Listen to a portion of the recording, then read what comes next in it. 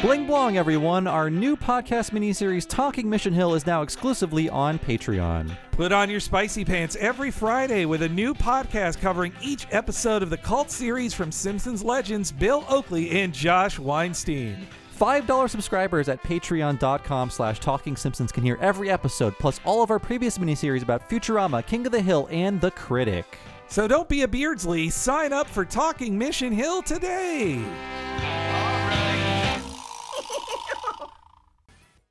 I heartily endorse this event or product.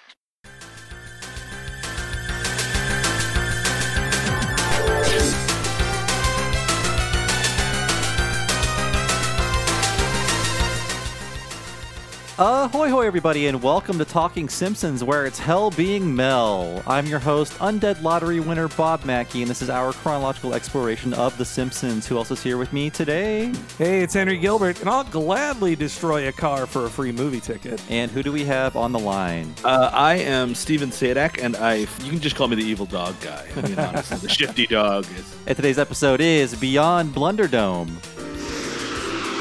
Hollywood, here we come!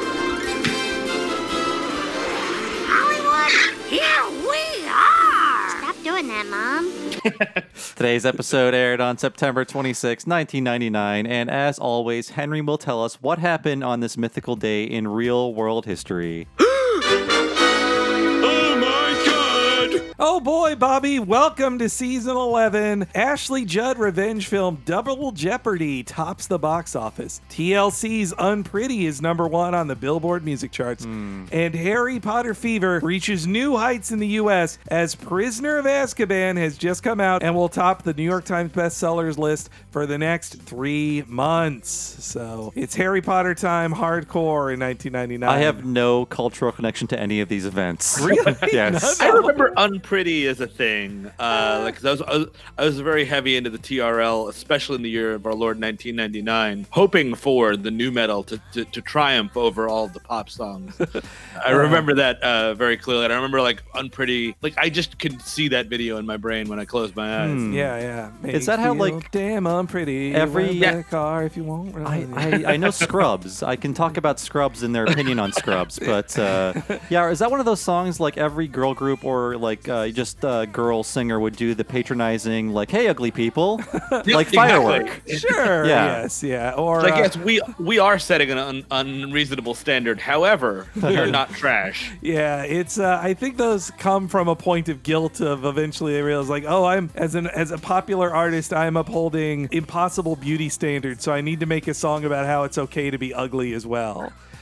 and Ashley Judd, this is just this isn't even her first one, but she is the queen of women in their late 30s, early 40s revenge films. There were Steve, have you done any of these on We Hate Movies? There were maybe, like Henry said, 4 or 5 of these So thrillers, many, the yeah. Judd thrillers. We did, I think it was called Twisted a couple of years ago. Okay. It was an Andy Garcia, I think Sam Jackson's bouncing around. It's a serial killer joint. Because that was her thing. It was revenge stuff, serial killer, courtroom.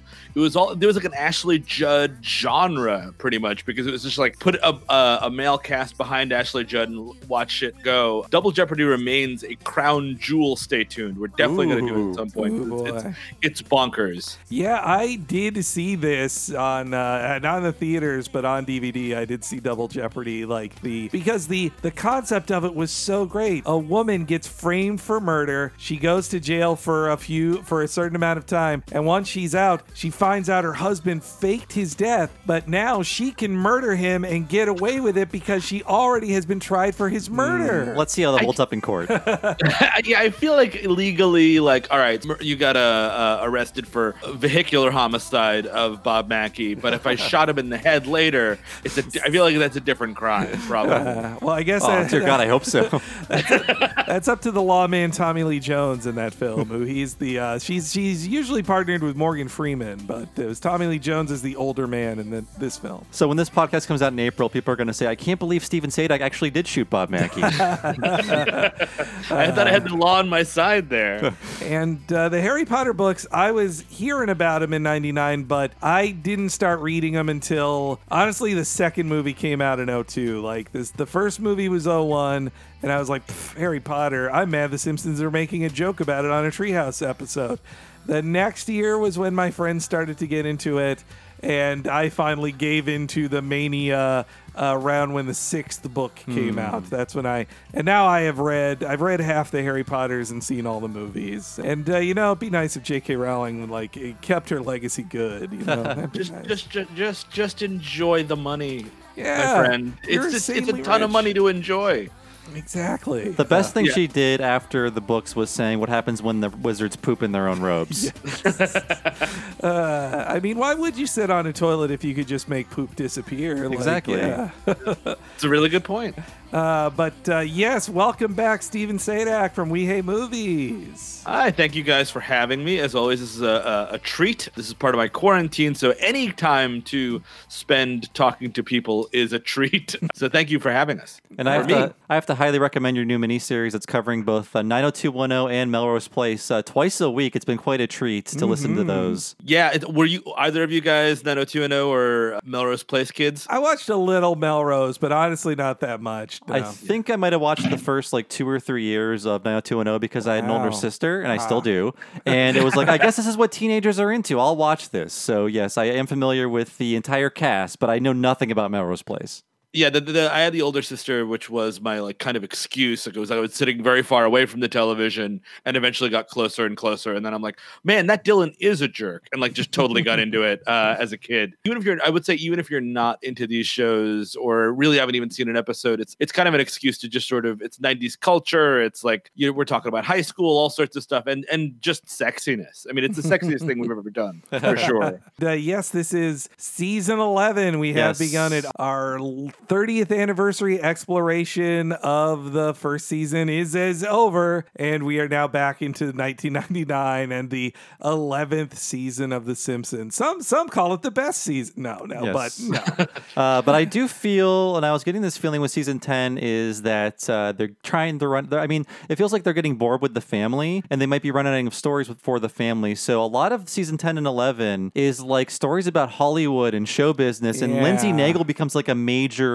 player. I'm surprised she's not in this episode, to be honest. Yeah, I mean the woman is basically Lindsay Naegle. Yeah, she's yeah. Though I should mention too, if we're talking about production, as we like to, this episode and the next 3, the first 4, are production season 10 episodes. Okay. The first production 11 episode is Treehouse. But yeah, this one especially just feels unneeded when they a year ago did the Alec and Kim episode of that was already very Hollywood. Yes, it's very I was trying to gear up for this because I haven't watched this episode in forever, and I was sort of what are my favorite celebrity Simpsons episodes, and they're always one-off jokes. I watched Krusty Gets Canceled, and all of those are perfect because they're all just hey, we have this celebrity, let's do a quick pastiche of their actual personality in service of a joke that actually benefits the show, as opposed to the other way around, I guess. And it wasn't really a 22-minute suck job on one just celebrity. One guy. Well, the Michael Jackson one was. It's true. That's why it's now banned from all existence. I'm sorry I said Michael Jackson after suck job. I'm sorry. Jesus. Yeah. I also think that The Simpsons, they zigged where South Park zagged, where South Park, especially at this time, was just fuck all celebrities. All celebrities are scum. And this is just a glowing tribute with a little bit of self-effacing humor of one celebrity. So I think they're just kind of reacting the opposite way. It's good you bring up South Park because I do, there's lots of things you can critique South Park for. I do think one thing I like about Matt and Trey's iconoclastic anti-Hollywood nature is that when they got famous enough and the famous people were let's hang out and I'll be on your show and I'll do all this, other than making George Clooney bark like a dog and having Robert Smith from The Cure show up, they pretty much never had voice guests on, and they at least tried to stay away from the fame situation of it more than The Simpsons did around the same time. Because it's hard when you're when you're supposed to be satirizing these kinds of things to really get in bed with these things. That's why you get an episode like this where it is so forgiving of Mel Gibson, which is hilarious because this was back. Mel was sort Australia / America's sweetheart at the time. Oh yeah, let's first We all know what we think of Mel Gibson right now. We should think about what 1999 Mel Gibson was and what a big deal this was. Like, I'd say other than a Beatle, this was the most famous guy they'd ever had on the show to this point. And even if you don't like Mike Scully's, writing style or the direction he took the show, I think he was very good for the show in that he got some of the biggest guests. Yeah, he was focused on getting big guests, and this Mel Gibson was the star of a million giant films, but also a highly respected artistic filmmaker at this point too, and was regarded by a lot of people as the sexiest man alive. Like I think it was overblown a little bit, but I do think like our moms and that age group did find him attractive in a conventional way. Like he was known as a handsome, hot guy. He was a hunk. He was a hunk. Yeah. He was a hunk. Yeah. It was kind of weird. When we did What Women Want on our show, I was sort of shocked how, which I think is about here, maybe it's 2001 or something like that. Like how like the hunkiness kind of pervaded, even though like he's totally hot in the Mad Max movies, but like once he just gets into dad territory, he looks like a ham, like a literal ham. Like it's not even like, I mean, he's obviously a good looking, rugged, blah blah blah, but like it's not. I wouldn't call him sexy in this era of Mel Gibson. Yeah, I think he was just coasting on those Sexiest Man Alive fumes since like maybe 1990, and Exactly. he should have turned in his card around 97 probably. I mean, yeah, the way he looks in, say, 87's Lethal Weapon, he's a handsome guy. But also, like, the more you get to know him, the less you like him, too. I mean, true. but even in 99, so what's interesting with him is, like, even in 99, he was saying stuff. Like, you could find quotes with him that were definitely like, oh, that's homophobic. Wait, It's that Mel was weird. Gibson, and he's saying stuff. He had many bouts of homophobia and sexism and even some racism that would appear in the news, and people would just be like, cover for it. Like in the 90s, these things could happen, and you really could just like PR your way out of it, and everybody's like, yeah, we all forget. Michael Jackson didn't even get canceled in the 90s, right? Yes. Yeah. No, yeah. He at least had to like sit in a corner for a year, maybe. Because I mean, like the thing is that I mean, like people bash Twitter rightfully or wrongfully, but it's like that everyone was so removed. So if you were like fuming mad at Mel Gibson, you'd be fuming mad at home, and that's kind of it, as opposed to like being like, yo, I'm gonna at Mel Gibson and really talk shit, and like, you know what I mean, rightfully or wrongfully, you couldn't do that then, and these things died on the vine a lot easier than they do now. And also, you couldn't go to Wikipedia and just click on personal life controversies. Yeah. I love that heading. I go for that of like, how many times was this person divorced, or are they gay? That's usually exactly. Me and my wife, it's like, all right, it's I forget who made the joke, but early life is the are they Jewish, and personal life is are they gay? That's right. That works. You are so right. God, like Mel Gibson would be mad reading that early life section. My partner has her own Wikipedia page, and I don't. I'm a little bit jealous, but I know if I have mine, there might be a controversy section, and I am terrified of that. But I mean, yes, now Mel Gibson is so different from 20 years ago, and yet not different enough, I'd say. I think it's annoying to me that he got to come back. Bob hasn't seen BoJack Horseman. I don't know if you have, Steven, but they make up a basically Mel Gibson type, and the point of his character is like, he does these things that are very cancelable, and he's canceled, but then he just comes back. And he's like, yeah, I came back. Now I get to do more. That's just me. That makes sense. I'm not a BoJack guy, but yeah, it is insane how that's like how that he's back, and like as back as he is, where not just like directing movies still, but also like, he's in that Daddy's Home movie like that people liked, that it was like kind of like, oh, he's a rough and scary guy or something. It's just so weird to me. Yeah, and that especially when he gets to be in things that like are about trading on the fact that he's racist. Like he's like, oh, I'm a villain in something because it, or like his most recent movie, Dragged Across Concrete, is about cops and they're annoyed at being filmed by people. Yeah. And it's in with Vince Vaughn, another beloved celebrity. I love him. Yeah. But boy, so yeah, that's why this one is almost impossible to go back to in any way objectively. Like it's the Mel Gibson episode. He's in it. They say his name at 2 minutes in, and he never goes away. I remember at the very least, like at this era of The Simpsons, that this was one of not my favorite episode at the time, but like one of my favorite current episodes, like one that I was quoting with my friends a lot in 1999. I feel. Yeah, I think if you'd asked me in '99 what's your favorite like season 11 Simpsons, I'd be like, oh, probably the Mel Gibson episode. I think it's pretty good. Like, yeah. There were funny bits in it. Now I watch this. There's non-Mel Gibson things in here a couple times too that made me go like, ugh, yeah, like that. But I guess, how did Mel Gibson end up here? Why is he on The Simpsons? Well, I know the answer. Are you asking rhetorically? Yeah, this is rhetorically. I guess Mel Gibson and was it David Stern, Simpsons writer? Daniel Stern. Daniel Stern. The Wet Bandit himself. Oh, the Wet Bandit. So brother of Simpsons writer David Stern. Yes. There was like some kind of school fundraiser and they needed a joke writer? Yes. And Scully's kids go to the same school as Mel's kids and Stern's kids. And so Daniel Stern, I believe, hooked them up together.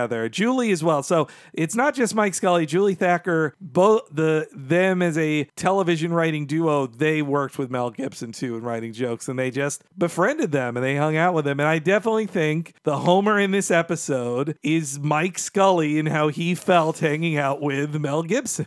And I think like even though they're from different countries and Mel is much more famous than Mike Scully, I think what unites them is they're both almost the same age and they both grew up like extremely Catholic. Yes, yeah. Though I think Mike Scully rejected that Catholicism much more than Gibson did. That's the move. Yeah. As a lapsed Catholic, I got to tell you, that's the move. Well, though, I mean, you look at Mel's lifestyle, you would not think he is living the life of a devout Catholic man, but he'd tell you different, I think. No, all you need to do is be an asshole and go to church on Easter, and you're totally fine. Scully was working with Mel and friendly with Mel, and so of course he's going to use that to get him on the show. And Mel said that like it would impress his kids too. His kids would think he's the coolest guy in the world for getting to be on the show. I mean, that's why the executives are name checked, because they're named after his kids. All three, yes. He had 6. Well, so it's his wife and his 5 kids then. He actually had a 6th after this episode aired, but the first and last name of all 3 executives is either a child or his wife. Like that's why they're not, these characters never came back either. And also his assistant is in this episode, and his manager's name is checked in this episode as well. So it's a big, doing a lot of favors. A lot of favors. But I mean, Mel's doing them the favor of being on the show, I guess. So I will say for this episode, for a season 11 episode, for a celebrity-centric, almost non-Simpsons episode, Mel Gibson's really kind of funny in this. You know what I mean? Like he gets the timing and stuff. It's not like, because sometimes people, especially actors that have to do voice stuff, it doesn't necessarily always work a lot of the time, but like he is good enough at like finding a way to make his voice funny and like hit the joke. Yeah, no, I haven't felt this conflicted since complimenting James Woods in his episode. But like, he's a good voice actor. Like Mel Gibson, no one would argue that Mel Gibson isn't talented. Like, sure, he's a talented actor and director. Like, he is really good at that stuff. And so, yeah, he doesn't disappoint in this show. That doesn't make me want to see Mel Gibson movies right now. But but he is very talented. And based on the commentary, he was all in on it. He was not like showing up like Krusty to record his Talking Krusty doll thing. He was there recording with everybody, not just doing his own thing via satellite from his home or whatever. And then he like came in more than once to do pickups. Like nobody would. You compare that to a different asshole, Alec Baldwin, when he did the show. Didn't try half as much. Wouldn't come back in. Ron Howard gave it his all. Hell yeah. And he's apparently not an asshole from Stories anyway. Well, Ron Howard became a cast member for a little while. He's on a lot of episodes as this Ron Howard character. Yeah, we'll be seeing him again in about 5 episodes, I think, for Hello Gutter, Hello Fodder. That's the thing, that they don't find a character for Mel Gibson here. You know what I mean? Like, I think that the best celebrity bit is the John Travolta stuff. A, because he's not in the room, and B, because it's a Simpsons character. He's silly. He's flying a plane all the time, like it's a car, and he's asking him to move. Like, it has comedic weight, but not the Mel Gibson part. Mm-hmm. And he talks like Vinnie Barbarino. Yes, exactly. Yeah, I can't believe Nancy Cartwright, notable Scientologist, could not get the king of Scientology on for a line. What's good? What good? It's all those Thetan payments she's been making if she can't get Johnny T on the show. Her OT level wasn't high enough or low enough. I forget how it works. I forget which, yeah. Yeah, so, I mean, this is Scully hanging out with his friend, and, like, he is the only credit writer on this. They say, like, he fully wrote this script, and they didn't make too many changes to it. And as far as, a self-insert script about hanging out with the celebrities go, this is pretty good. Though I also think, like, if it was bad, what was the writer room gonna say? Like, hey, boss, your script is bad about the famous guy you're getting to do the show. Like, no, they can't say that.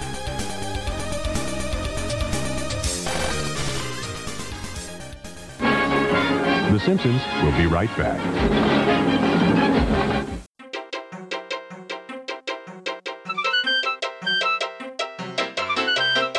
Welcome to the break, everybody, and I hope your popcorn isn't in need of salt because we're really enjoying this week's podcast with our special guest, Steven Sadak. Thanks so much for coming back on, Steven, and everybody should check out his awesome podcast that he does every week, We Hate Movies. Check that out. And you know, that podcast, just like us, is supported on Patreon. Talking Simpsons and its sister show, the weekly What a Cartoon podcast, is supported at patreon.com/Talking Simpsons. For just $5 a month, you'll get to hear every episode a week early and without ads like this one, as well as getting to hear our many exclusive interviews and podcasts that are on that website. For instance, if you're a Patreon subscriber, $5 a month, every Friday you get to hear our limited series that's going on right now, Talking Mission Hill, where we cover the entire series of Mission Hill, including some of the lost episodes in the Talking Simpsons style. And you'd also get to hear all of our previous Patreon exclusive miniseries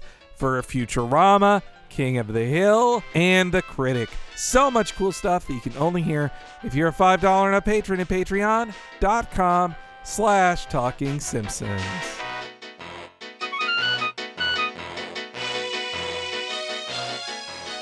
But if you want to be even cooler than a Batman impersonator in Hollywood, then you need to sign up at the $10 a month level at patreon.com/Talking Simpsons. You get all of that $5 stuff I just talked about.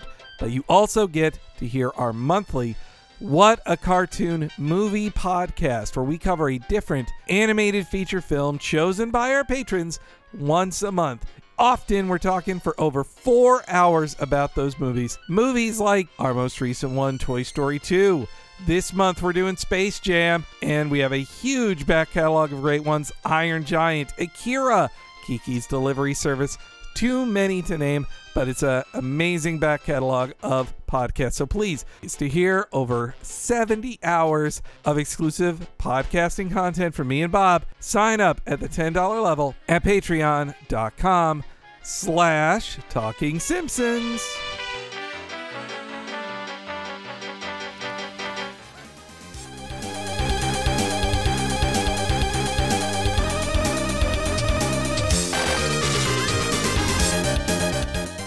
I want to flash forward ahead of this, the relationship with Mike Scully and Mel Gibson. They will be working on shows together like for at least the next 5 years. Mike Scully and his wife, Julie Thacker, would co-create with Mel Gibson a sitcom. And like that's one of the craziest things about the sitcom they make, Complete Savages, is that a co-showrunner of it is a woman. But it is like one of the most misogynist shows I've seen in a good long time. Yeah, based on the what you're telling me about it, it sounds like they were making an early 90s Fox sitcom on early 2000s ABC. Yeah, which only happened because people want to be in business with Mel Gibson, I would say that. I mean, all right, well, the show is called Complete Savages. Show ran by Mike and Julie, though Mel Gibson directed the pilot and 2 more episodes, and he was very involved. The first thing Mel Gibson directed after The Passion of the Christ is the pilot for the Complete Savages. That's crazy. And he also plays like a Troy McClure style character in educational videos on the show. And I watched that. He plays Officer Steve Cox. And the joke in the first one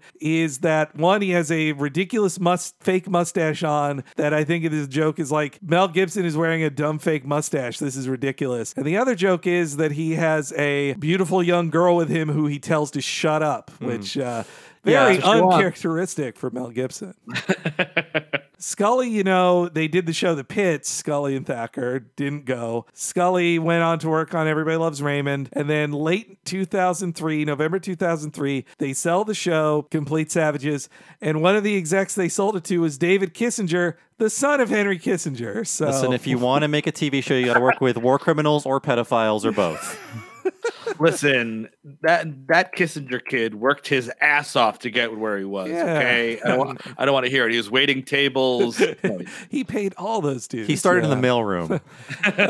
So I watched the first episode of Complete Savages, which is on YouTube, and it is a show about a single-parent father who is the father of 5 boys, which is an inverse of Julie and Mike Scully's home, which is 5 girls. Though it is, the funniest thing is that Mel Gibson has 5 boys and 1 daughter, and when he makes up his fake show, he's like, yeah, definitely the 5 boys. No daughter. We won't have the daughter here. No daughter. Nobody wants to see that. Yeah, and it is about them all being incredibly disgusting and gross and testosterone-fueled monster men. In the pilot, 2 women speak. One is the girl the boy has a crush on, so she has literally nothing to do. And the other is a fat girl who they all make fun of for being fat the entire episode. But it's okay because she's mean. I see. And of course, it's a, heavy set actress who has to be, who's young too, a teen. So she has to be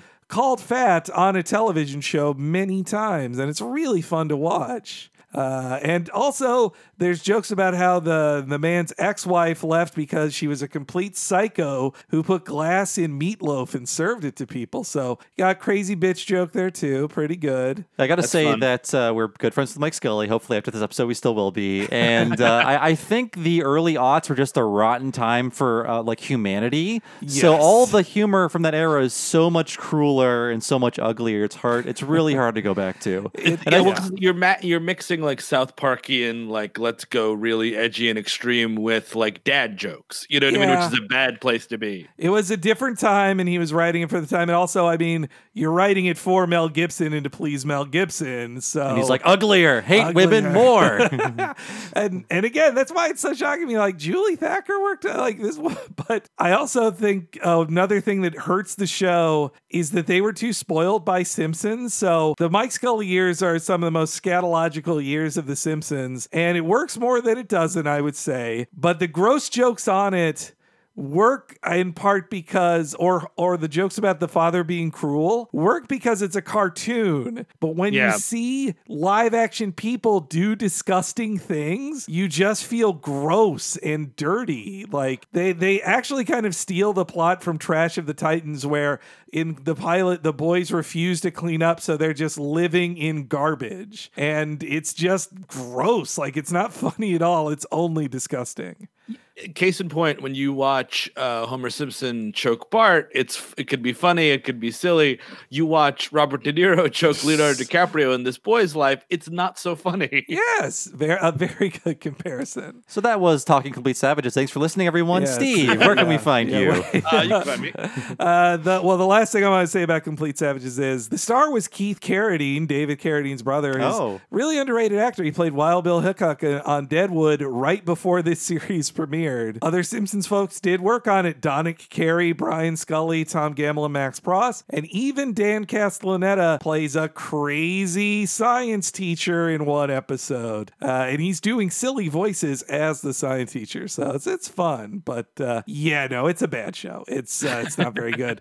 Mike Scully would go on to do so many better shows after this. I like his Duncanville show. And he worked on Parks and Rec. Him and Julie Thacker are good writers, I think. But, when you're working on a passion project for Mel Gibson, no pun intended when I said passion. Yeah. But when you're doing that with Mel Gibson, you make what he wants to make, and I think he definitely hates women, and so you do that. The show got canceled January 2005, and of course that would only be 18 months before Mel Gibson's get pulled over in a classic prank of anti-Semitism and drunk driving. Operation Sugar Tits is in effect. Yeah. And then of course the leaked audio from the voicemails. Yeah. It's all bad. Can you believe that was 10 years ago, that leaked audio? That was 10 years ago on TMZ, But horrific stuff. he did his community service by making the beaver. He did make that beaver. No, and I mean, like, folks like Whoopi Goldberg, Robert Downey Jr., Jodie Foster, they all spoke up for him of just like, you know, he has substance abuse problems. He doesn't mean these things. Like,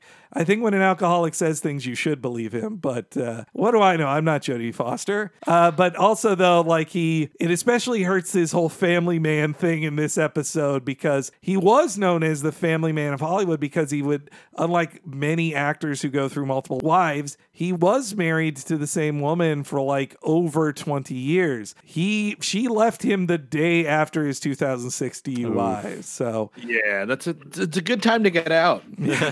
And you know, he's had a couple wives since then. Currently, his wife is 10 years younger than his daughter is. Oh, so. I thought you were gonna be like she's 10 years younger than him. I'm like, oh, how refreshing. No, absolutely not. She's 29. He's 56. Oh. Yep. So that's the Mel Gibson corner there, but I'm sure we'll talk more about it now. But why don't we get into our first clip of the episode? One of the few clips that have nothing to do with Mel Gibson. Homer sees a commercial for an electric car. This feels like them being this is already the insideriness of like no one in middle America could get to an electric car in 1999. This is all based on the fact that David Merkin, one of the writers and former showrunner, was friends with Kevin Nealon of SNL, and Kevin Nealon had an electric car back then, and he brought it to the studio to show everybody, and so that was inspired by Kevin Nealon. Yeah. So again, built into Hollywood connections, even the opening gag. But yes, after Homer sees a funny commercial about kids choking on fumes and it being pulled away by an electric car, which now that does feel dated. Everybody's got electric cars now. Like it feels weird to hear somebody bought a car that isn't at least a hybrid. But though this could be our Bay Area bubble talking when I say that. The electric thing really took me away. I was like, oh wow, they did.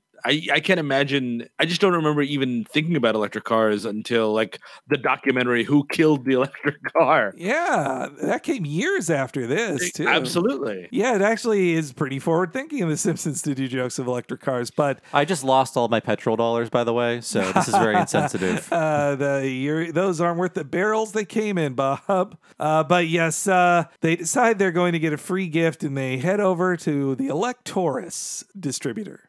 Test drive the Electoris today and get a free gift. My children deserve to see me get a free gift. I'm proud of you, Dad. Buying an electric car will help clean the air up and protect the Earth's supply. You're faking this to get the gift, aren't you? But I like the nice things you said about me. Thinking of saying goodbye to gas? You betcha. Bart? Well, that shut me up. Hello. I love your planet deeply and am interested in purchasing one of your electronic autos. Well, it's always nice to meet people concerned about the environment. What kind of mint? First fart on The Simpsons? I think Yeah. first, yeah. And it's Marge. It's a really weird fart. It's a sign of things to come, I feel. Yeah. Putting the first fart into Marge's butt in the show is a weird choice. I think the joke works, though. Because It is Marge, funny. it's the last person you think would have the inaugural fart on The Simpsons. That's true. And it feels like it's a comment about somebody complaining that Simpsons shouldn't have gas jokes, and then they have Marge say, that shut me up. But yeah, I think it should also be noted that when they're working on this, Matt Groening is hardcore into working on Futurama's first season. So I think some things in here, I mean, honestly, if Matt Groening had the power he had before over the show, I don't think there'd be a Simpsons meet Mel Gibson episode of The Simpsons. I don't know. I mean, he was in The Office, so I'm sure he didn't this took him entirely by surprise. But we also know later in the season, Battlestar Galactica, he's like, oh, I never even watched this. I only heard it was bad. So he's kind of less involved in this season. And I think that's how Marge farting and hanging out with Mel Gibson, I think that's how that happens. Also, the commentary on this is fun, but it is clearly recorded in like late 07, early 08. And Mel, everyone knows about Mel's DUI, but they are not talking about it. Yeah. maybe they're like, Fox would cut it anyway if we did make a DUI joke. Yeah, so I also think Homer in this episode is just written as irredeemable from the get-go. Just an awful monster. Just using people and caring about nothing but free things. And learning nothing. And learning nothing, yeah. Which, when the dad on Complete Savages is written this way, it's just mean and cruel. Like, I think without the cartooniness or your stored up love of Homer Simpson, a dude acting like Homer Simpson is just an asshole. Yes. Yeah. You would not want to hang out with this Homer Simpson at all. Though I do think too, they are feeling I think this is a dirtier, meaner episode because they are feeling the pressure of Family Guy and South Park too. You know, they want to be hip and edgy. That's where they are. That's why they kill a bunch of mermaids underwater in the next scene. First real mermaids on the show too. That scene makes no sense to me. Like, one, Homer is so stupid to think he can drive his car underwater, but it does work, kinda. It does work, and he's able to drive back. And he electrocutes a bunch of mermaids. Like, real mermaids show up in her. Which, look, I guess that's no sillier than in season 4 where Homer fights a giant tarantula to escape work. Yeah, I'll let them have their mermaids. Sure, but... Yeah, it is an odd thing. Yeah, like the alien, he's got his probe. Like, there's that stuff, the fantastical, like a quick cutaway to a fantastical thing is fine. But, like, for some reason, Homer zapping mermaids was just like, I cannot. I'm not there, guys. Yeah, it's just, also Homer has never been this stupid to this point. Like, he's just like, yeah, it's an electric car. It can drive underwater. That makes there's no starting point of that way of thinking. And then they somehow get that car the rest of the way back to there and just dump it. And it talks. Yeah, it talks. It hadn't talked before that, but talks now. Sure. I like the talking. It's a fun. I'm always a sucker for robot jokes. You know, the Sculliers have a lot of in-pain robots who complain about their pain. Why was I programmed to feel pain? And so then I think one of my favorite jokes in the episode is the joke about how sitcom writing works. Yeah, it's like they have to wait for a scene to start before doing anything important. So, like, why did we wait to look at these? I don't know. Seems odd. So who here has gotten tickets to a pre-released film as part of some contest or giveaway? Never. Steven? No, I never did. I was never part of a test group. I did see Secret Window. It wasn't exactly a test screening, but it was like a preview screening. And I don't know. I didn't get a comment card or anything, but it was earlier than the movie. You'll see those, or you would have seen those on the streets of New York. People will try and get you for them, but they're always on like a Tuesday afternoon, which I could never make. Okay. The ones on the streets of New York, I've gotten the like, do you like comedy ones, but not a movie offer. But in suburban Florida, I did get to do one of these once in a giveaway. I think it was through a mall or something, but I got to see a pretty good one. 2003's Hellboy. I got to see that ahead of time. Okay. And nice. Me as a comic book fan, I was dying to see Hellboy anyway, so getting to see it early felt pretty good.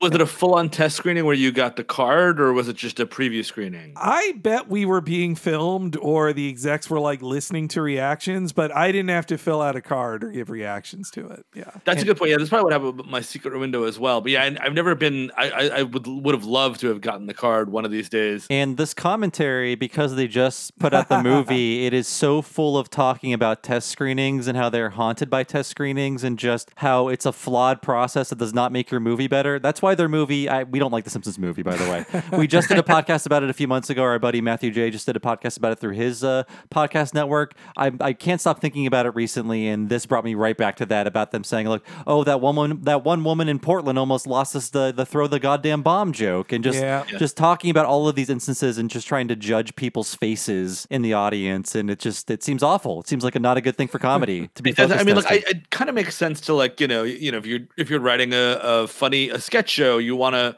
perform it a couple times to see which jokes work and cut this joke and cut that joke. But like in practice, especially because the audience is going to be so vast, it's hard to just sort of say, well, this guy didn't like it, so it's got to be terrible, or this guy loved it, it's got to be the best. Yeah, I mean, I think in general you could diagnose later Simpsons years with a sense of a lost confidence in their writing. Like they second guess themselves too much in general, but the show's always had like a lengthy rewrite process and changing lines up until like the day it airs. Like they did that. So I can see why they extended that process to test screenings for the movie. But I think they just had too much time and money for the movie, so they could overdo it. Like for the TV show, they got an air date, so they can't keep showing it to audiences. But for the movie, it seemed like they're just like the description they have on the commentary of like they're watching two different audience tapes at the same time, which have to all be in night vision too, you know? So they're just watching a night vision audience react to stuff. And you're like, did every single person in the audience like this one joke or not? And how can you make a funny movie that way? Yeah, and a lot of the scenes they're watching are just unfinished animatics that are just like still drawings that are snapped between. So it's a hard thing to judge. Yeah. I like on the commentary, at least Matt Selman can be like, maybe this is a flawed way to make movies. Like, this is what they can say when Al Jean or Jim Brooks isn't in the room. They can get away with that. You're always better off just guessing, like, what makes the people in the room laugh. If that works, that's, you know what I mean? Like, and what makes me specifically laugh as opposed to what makes, the lowest common denominator chuckle, you know? Yeah. Now, I mean, it's good to listen to other people's advice sometimes, like someone you trust. You don't want to completely close yourself off to the rest of the world like, say, Mel Gibson does. But, well, actually, yes. So Mel Gibson enters into the story here, and we get to hear, again, it feels weird now hearing Marge so strongly compliment Mel Gibson, but I do think this is really how a lot of women felt then. And in case the viewer doesn't know who Mel Gibson is. Yeah. I wonder too if this is if we say Homer is Mike Scully, do you think this is him joking about how he's kind of jealous that how much his wife loves Mel Gibson more than him at the time? Seems like it could be part of it. Yeah. Hey, we never opened that envelope to see what our gift is. We didn't. That's odd. Seems like we would have done that right after we left the car place. I know, but we didn't. Well, here it is, so we can open it and find out now. Perfect. Movie tickets. It hardly seems worth destroying a car. They're passes to a test screening of a new movie starring Mel Gibson. Who else is in it? Who cares? Mel Gibson. Mel Gibson is just a guy, Marge. No different than me or Lenny. Were you or Lenny ever named sexiest man alive? I'm not certain about Lenny. Besides, it's not just his chiseled good looks. People magazine says he's a devoted father, goes to church every week, and likes to fix things around the house. Let's make love. Okay.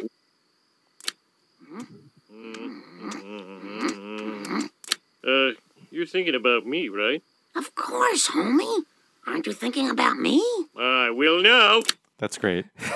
I forgot there was that extra zing to the joke. Yeah, that's I fine. laughed at that. I am now. I like that Marge. I always like when Marge gets to be a sexual being on the show and not just a cooker of things. I like that. I also like the me and Lenny runner. It's a funny gag.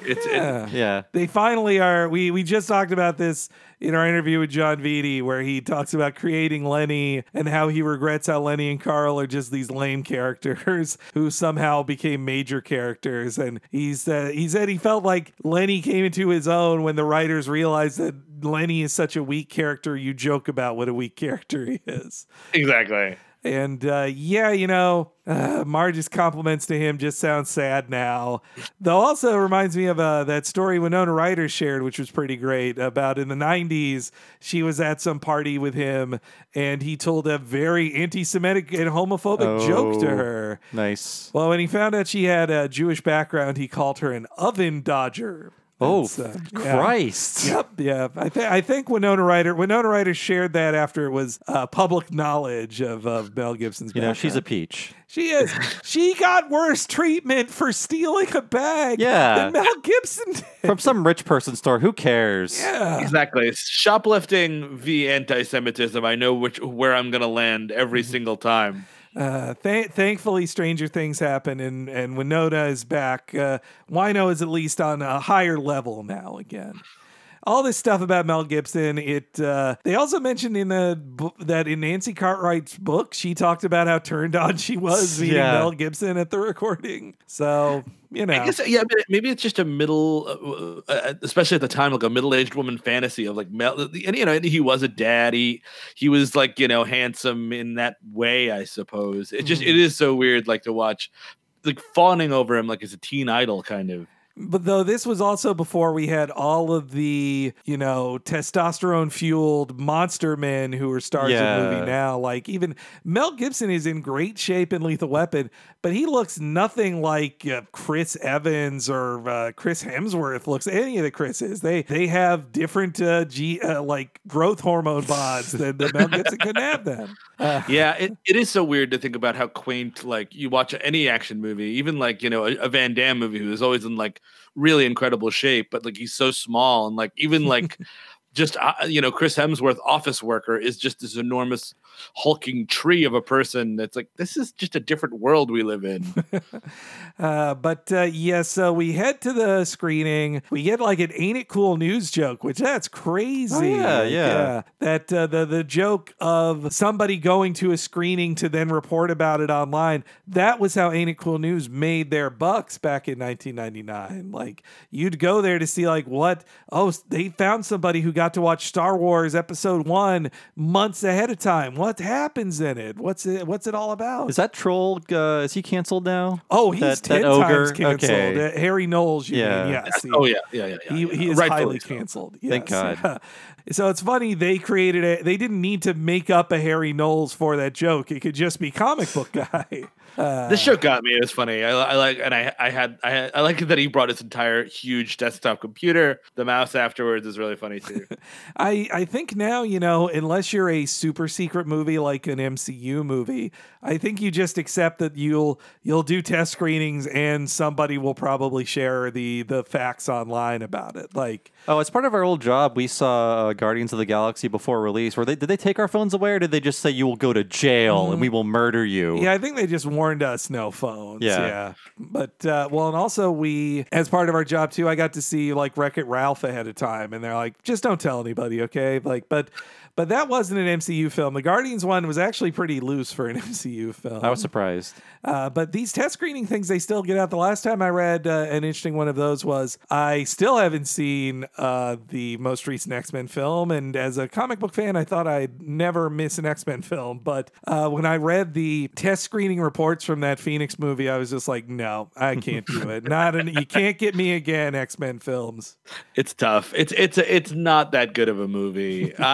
I'm so forgiving of it because I'm such an X-Men nerd, and I always kind of thought that second cast, or I don't even know, third cast at that point, the Sophie Turner, Jean Grey, and all that stuff, I was like, oh, there could be something there, and I kind of wished for more, and it never really happened. Well, I do. I think the team X-Men has some of the best women in superhero comics, their characters, but I think many of the people who were making those movies didn't really care to write them in any interesting way. They were into boys. That's why. Yes. One of them was. Okay. I'm an apocalypse apologist. I'll be honest. I will be an apocalypse apologist until I'm dead. We better just end this X-Men talk now then. This call is over. But okay, sadly, it's time to play that old death jingle here because we've got a big guest. Death stalks you at every turn. There it is, death. Yes, so Edward Christian is played by Jack Burns, who passed away in January of this year. Yeah, just recently. It's so sad. He was around for a long time. He was part of the duo of Burns and Schreiber, and he was also George Carlin's first comedy partner before George Carlin went off on his own. Wow. Oh, I forgot that comp part. I also knew him. He was the head writer of the first season of The Muppet Show and also wrote the first Muppet movie. He's got a great voice, a great froggy voice. He's very funny in this, and I have a little clip of the sketch they borrow from in this episode. It's one of the most famous sketches between him and Schreiber. It's this sketch with he is playing an annoying taxi cab passenger. And if you play the clip, Henry, I'll signal to you when to stop it. We're salesmen, every one of us. We're salesmen, you know. What do you guys sell? Huh? What do you sell? Huh? What do you sell? We sell, we're tinsel salesmen. Tinsel? Yeah, tinsel, you know. Tinsel? Tinsel, like you put on your Christmas tree, you know. Like you put on your Christmas tree.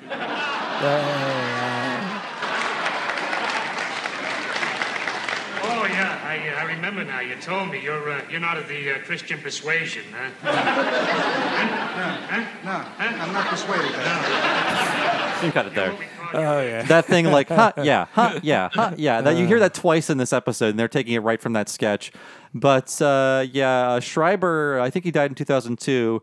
He was caricatured in another Mike Scully episode as a taxi driver. In Cuba. In Cuba. Okay, yeah. So he looks like Mario, basically, Yes, yeah. Schreiber. Back when people actually grew Mario mustaches, he had that mustache. It's funny, Captain Lou Albano got that job instead of him. And maybe, honestly, he was too good. Schreiber was too good for the Super Mario Brothers Super Show. I always thought Captain Lou was a little too big, like size-wise. Too tall, man. You Yeah. need a shorter gentleman. Or a taller guy to play Luigi. Yeah. Exactly. Yeah, you need to go one way or the other. As a short, fat man, I was like, come on.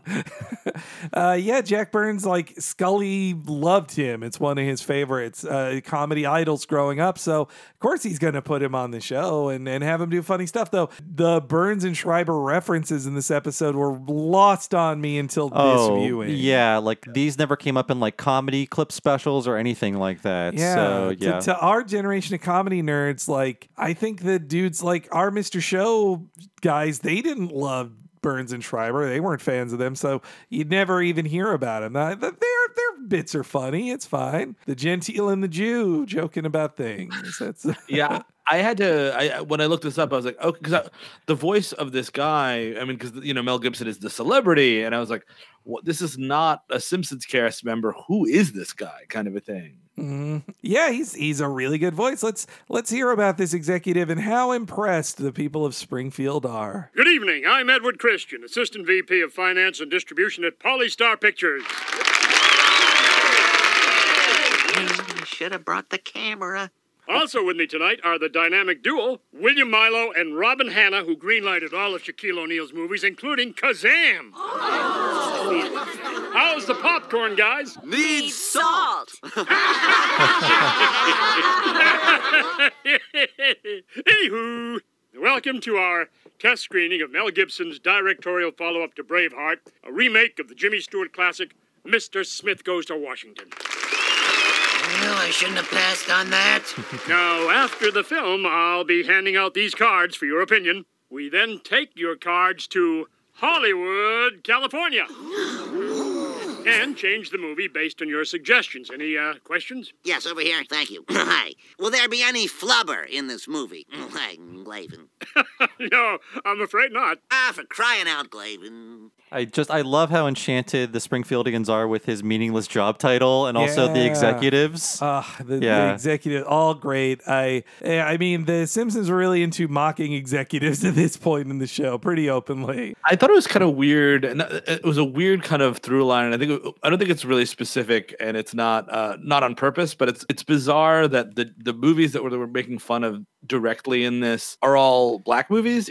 We're talking about the Shaquille O'Neal movies. Then Booty Call is directly shit on, which again, it's not a great movie. And then later on, it's a Gibson Simpson joint. Like all three of those are really specific through line. Like these are crappy movies, and they are. All of those movies, aside from Spike Lee, of course, are crappy. But it was a weird like specific bent to the episode that I didn't see the first time around. They do mock Godfather. That's the Godfather 3, I should say. But other than that, yeah, I mean, I guess there were no Pauly Shore move. Like who was the? he was kind of out of it then. Yeah, Who was mockable in '99 as like a lame leading person or a lame comedy? A guy who couldn't open a film. David Spade, probably. I guess you could. Eddie Spade, Rob Schneider would be a fine one to do. Yeah. Though he's, he was he has a little bit of the Adam Sandler protection at this point. You're like, well, can we really? I mean, what this is about is who you're allowed to make fun of in Hollywood, because lots of people make bad movies, but they don't have to be worried about Shaq not hiring them in the future. And that's a really good point. This does confirm that Kazam stars Shaquille O'Neal, not Sinbad. So historical proof. I'm glad we're past that now.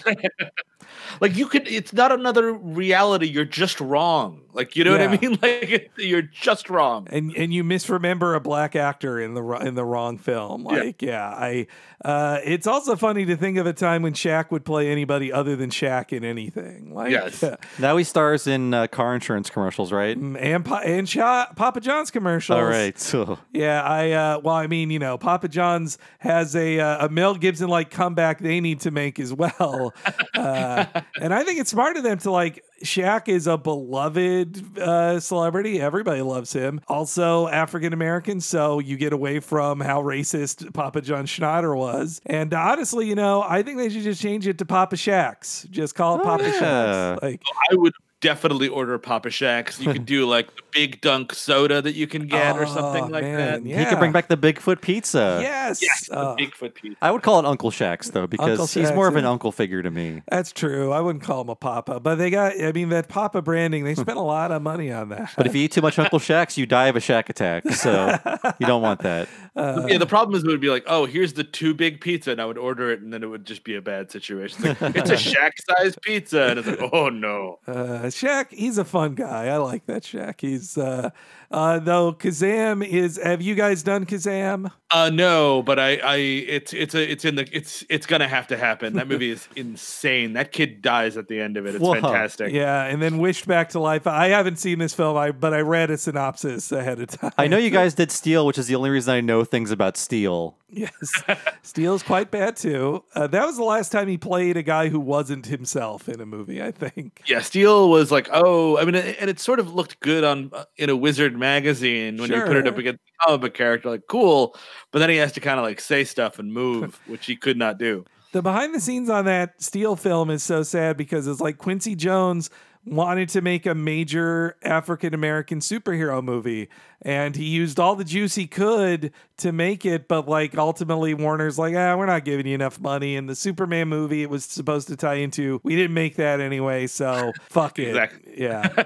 Exactly. And like, yeah, you get saddled with Shaq as opposed to a real actor. Like, there's a world in which that movie could have been good, you know what I mean? Like, or important for the time, but it wasn't, and it wasn't. But Kazam is a genie that lives in a boombox. Let's not forget that. and it's really just an excuse for Shaq to rap, because he knows Shaq Fu, he's great on the court, and he is a rapping man. But you remember he even would, you didn't watch Jackass, but like there's an episode of Jackass where they're like, we hang out with Shaq this week, and Shaq's just goofing around with him. It just seems like a great hang. Like, you know what I mean? Like, you're just going to have fun. If you go to Shaq's house, he's going to be clowning on you, but it's going to be fun.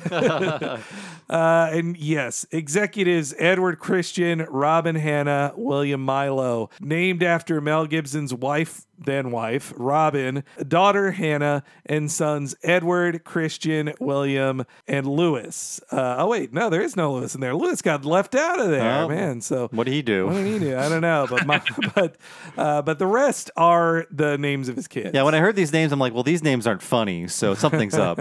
Yeah, I should have realized. I didn't know that until doing the research. That again, it's just a big winkaroo there. And unbelievably, Mr. Smith Goes to Washington has never been fully remade, though the closest I could find to a remake of it is actually Billy Jack Goes to Washington. Very different movie. Which, if you don't know the ridiculous Billy Jack films about a Native American action star made in the 70s, the fourth one is the craziest, where he becomes a senator and gives a speech about conservation to the Senate, and he does the filibuster in it. That's pretty awesome. I've never seen a Billy Jack, sadly. Oh, I bet there'd be a good one for you guys. I've heard they're all like 4 hours long, though. Oh, yeah.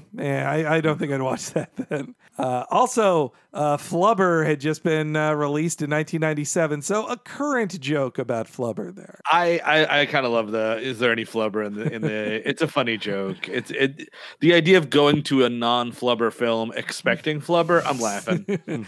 And yes, is Mel Gibson there is the question on everyone's mind. Is Mel Gibson here? No, sorry, but like all celebrities, he's in Hollywood attending benefits for various diseases.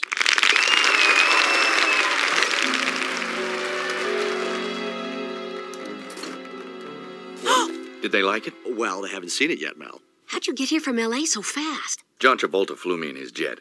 Now I have to help him move next weekend. He deliberately waited till we were in the air to ask me. You know, you really don't have to make this trip, Mel. The screening's gonna go fine, believe me. I don't know. I think this movie was a big mistake. All I do is talk for 2 hours. I don't shoot anybody. What was I thinking? You shouldn't worry about the movie. William and I both think it's fabulous. And I think we know a little something about the movie business. Oh, Robin, you've got to see the director's cut of Booty Call. It's fabulous. What, even better than the original? Because that was pretty fabulous, too. And I've seen Booty Call. Look, it's fine. It's fine. For a movie about a booty call, it does what it sets out to do. And it taught us all the important word booty call. You know? Exactly. that booty call lives on in our hearts. Yeah, that is another we're trying to have sex, but we got to find a condom comedy kind of a thing. Yeah, that's true. Again, very 90s. Very 90s. Lots of talk of dental dams. Oh, yeah, there is a saran wrap scene in that, isn't there, too? You ever Trojan War with the kid from Boy Meets World and Jennifer Love Hewitt? No. Oh, my God, no. So, exact same premise, but much whiter. Oh, wow. Man, weren't they a real-life couple, those two?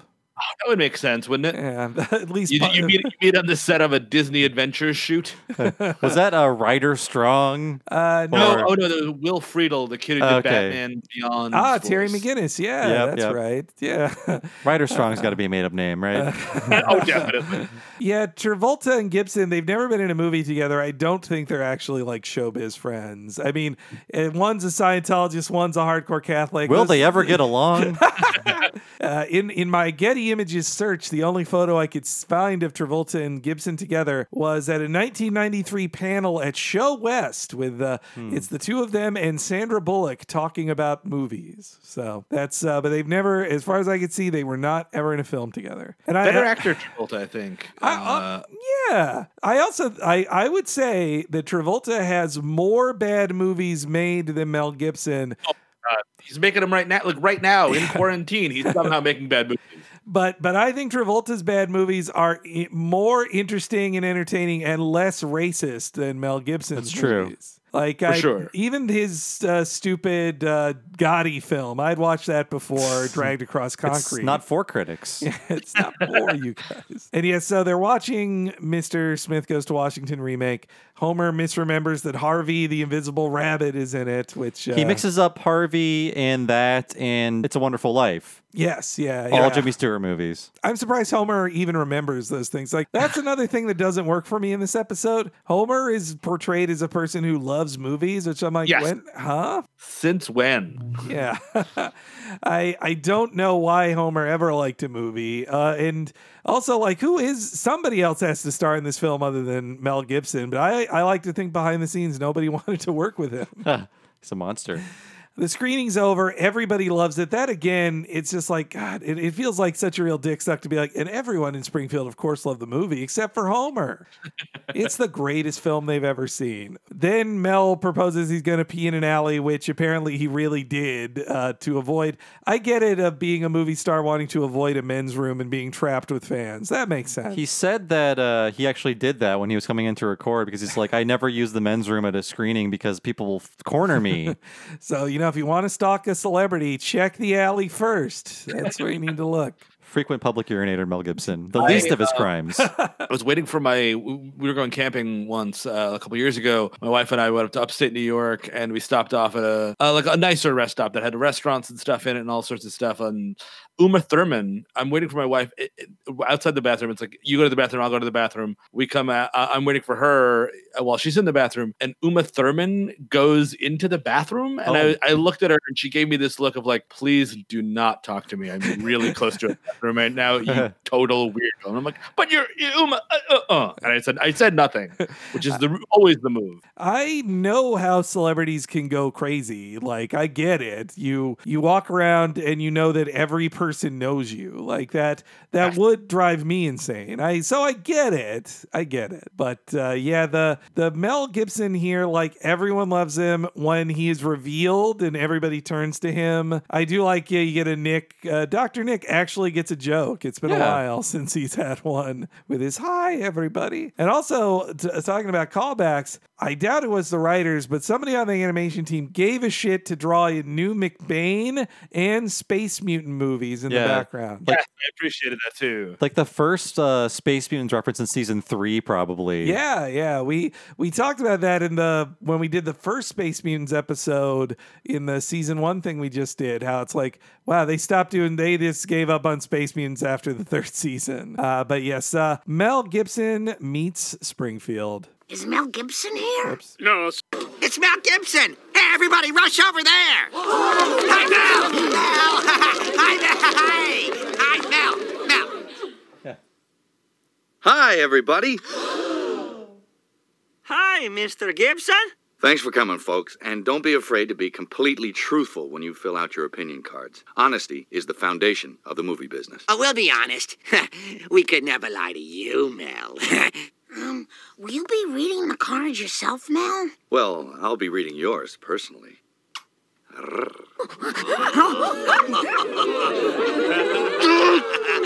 That's it. I'm telling Mr. Stupidest Man Alive what I really thought of his movie. Hey, Gibson. Yes, sir. Got a pencil? There you go. Thanks. Waste my time in front of it, stupid. Appreciate it. Yeah. I appreciate it. That's a good one. I also like that Mo is as in love with Mel Gibson as Marge is. Yeah. He's very besmitten. I do like the line, "Honesty is the core of the movie business." That's a funny line. See, these comments about Hollywood aren't so bad. It's just I hate hearing them through Mel Gibson's voice. Yeah, I mean, and he even like hits the "hi everybody." You know what I mean? Like it you can imagine in not a lesser celebrity, but like a less interested celebrity would not hit the cadence to get that joke right. Yeah, again, Alec Baldwin didn't try half as hard as this. And Kim Basinger too. Like both were kind of just on autopilot. And so Homer's reaction to him is just, this feels like how they've written Homer many times since with celebrities. Like you get all the jokes about Homer hating a celebrity first, and then you get the jokes of Homer liking them and becoming their best friend, which I think too, like the plot of this is that Marge likes Mel Gibson. I think a better episode would be Marge hanging out with Mel Gibson. Get her out of the story. Who cares about Marge? Is the Absolutely. perspective here. It is so weird that they don't disappear. They go to Hollywood for no reason. It should just be Homer going to Hollywood if that's what we're trying to do. But and again, like you're setting up the whole thing as this romantic rival thing, and then it dies immediately because it's funnier for Homer to be wackier, I guess is the idea. Yes, yeah. First let's hear about how the test screening went. The movie tested through the roof now. The sea captain gave it 4 R's. Bumblebee Man says muy bueno. And we were worried about the Latino market, huh? Yeah. Huh? Yeah. Huh? Yeah. Huh? Worry. Come on, they can't all have loved it. Loved it despite absence of flubber. Glavin? Oh, here we go. Your movie was more boring than church. All you did was yak. You didn't even shoot anybody. Damn, I knew it. Don't do this to yourself, Mel. The guy's obviously a nut. Maybe he's the only person with the guts to tell me the truth. Turn the plane around. I want to go to 742 Evergreen Terrace. But you promised to help me move. Oh, jeez. That was the same voice he used in it looks like. Yeah, you're right. From Itchy and Scratchy Land. But yes, I also like how apparently Frank writes down his Jerry Lewis exclamations and not just like weird sort of affectations he has. He just writes them down. He wrote out GLAIVEN. He wrote it all out. I think they're making a point here about how how it's bad to listen to the one negative voice among a bunch of compliments, and that is tough to do as an artist. I think that's a point they're making here. That's part of it, yeah, and it makes sense because everybody loves it. But also, I think that the idea, at least partially, is that Mel Gibson wants this to be a shoot 'em up movie for whatever reason. But it never makes Mel Gibson out to be stupid, which it should if that's the case. Yeah, they are. To trust Homer, is a real lapse in judgment. Yeah. And also, this Mel Gibson movie, the one thing it lacks that makes it feel like not a real Mel Gibson movie is Mr. Smith isn't tortured in it, Filibuster is torture, right? Nipple stuff. No nipple stuff. That's true. I guess in passing out from Filibuster is torture-ish, I guess, but he needs to be physically hurt for him to get off as an actor, I think. The idea of an episode where Mel Gibson's private jet flies down and then flies the Simpsons from their home to Hollywood, that feels so far removed from the reality of season 1 we just did. It's ridiculous how far things have come in a decade. Yeah, I do like the Simpsons are going to Hollywood gag, and now they're here or whatever, and it's the Marge bit is very funny, I think. But Mel needs some help with his movie. I'm looking for Homer Simpson. And I've been looking for you too, pal. Pound him, Dad. All right, don't. Wyatt, Dad's gonna get his butt kicked by Mel Gibson. Knock his teeth out, Homer. Listen, Gibson, I'm tired of Hollywood pretty boys like you and Jack Valenti thinking you can have any woman you want. You see this? It symbolizes that she's my property and I own her. Mr. Simpson, I need your help. Uh? I think you're right about my movie, and I want you to help me make it better. Really? You want my help? Marge, did you hear that? Mel Gibson wants my help. Mel Gibson! But, Dad, I thought you hated me. Shut up. So Lisa playing the viewers / writers here who go like, you just hated Mel Gibson. Yeah. Why- We need another half a show, Lisa. Come on. And I do like Bart trying to egg his dad into a fight with Mel Gibson. That's not a bad joke. But yeah, Homer completely turns on a dime for no reason other than they need a plot of Homer hanging out with Mel Gibson. And I do think the tension between the Marge and even like the Marge is a better written episode. It would be there'd be a little bit of Marge being jealous of Homer hanging out with Mel Gibson because that's kind of what the first movement is. You know what I mean? Yeah. Like carry that over a little bit. At the time of this airing, Jack Valenti was 78, and he would retire in 2004, pass away 2007. He was the longtime MPAA boss who he created the rating system. Yeah, and he thinks he's God's gift to women. He's also my favorite Freakazoid joke. I was thinking of that. Yep. I loved how he explained how you'd leave Timmy and Tommy at home, and Grandpa would be the only one going to see the NC-17 movie. That was a good joke. I do think Mel likes that Homer has a very Old Testament way of viewing marriage. I think Mel Gibson really likes that Marge is his property. Then comes a bunch of jokes that feel really different. Oh man, the first one I'm like, ooh, that changed for you, didn't it, buddy? Oh yeah.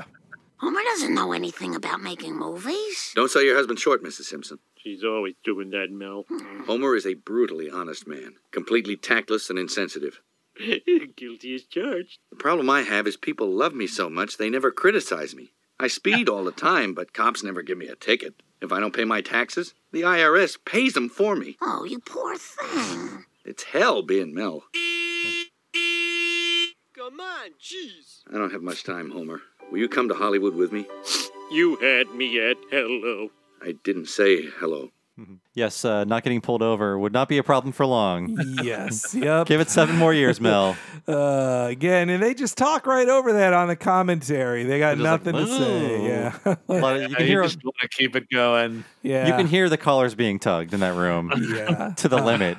Which he was first in 2006 pulled over for speeding and then failed a DUI and also had like an open container in his car. That's Malibu Cops for you. But you can't drink if it's closed, Henry. So come on, give him a break. Also, I don't want to fully rag on this episode, but I do think in 1999, You Had Me at Hello jokes were a little old. Yeah. Oh, for sure. I'm gonna veto that one. Yeah, I wouldn't. And now, I don't know. If you make that reference now, do people know it? Is Jerry Maguire that remembered of a movie? Like, I think people know that line, but they don't know it comes from that movie. Yeah, similarly, Show Me the Money. People will be like, oh, they'll roll their eyes at Show Me the Money, but I would have no idea where that movie came from. I mean, like, obviously, people of a certain age would, but I mean, like a 20-year-old kid probably knows. A kid, by the way, because I'm a really old man. A 20-year-old person would know what Show Me the Money is, or You Had Me at Hello, but probably not know the movie. Yeah, probably they'd be like, today I learned Show Me the Money came from a movie? I thought it was just a cool thing to say. So yes, the Simpsons fly away. They have a great joke about how they, for commercials, will say lines like, the Simpsons are coming to where? And Marge is saying it. I love that Lisa craps on it. That's a good joke. It's a good button. They land in George Kennedy Airport, a joke about how that actor starred in 4 different airport movies. Oh, I forgot that was a joke. Yeah. I mean, also it's just a funny, like, instead of JFK Airport, it's George Kennedy. Yeah. I mean, I'd rather fly to George Kennedy than Bob Hope. I'd prefer it. George Kennedy lived a lot longer than most of those Kennedys. I'll tell you that much. Keep that other Kennedy blood out of there. It was all that breath assure he took. And I didn't even know him as the airport guy. I knew him as the joke dude that was hired for the Naked Gun movies. Like, what a silly character he was in those. He's very funny in those movies, actually. Yeah, no, he was a great actor, one of America's best. So then they head to Polystar Pictures, which it definitely is supposed to look like the entrance to Paramount Studios, I think. One of the most parodied, I think it's one of the most famous studio entrances in Hollywood, other than, of course, the Warner Brothers lot with the water tower. And those Animaniacs are in there.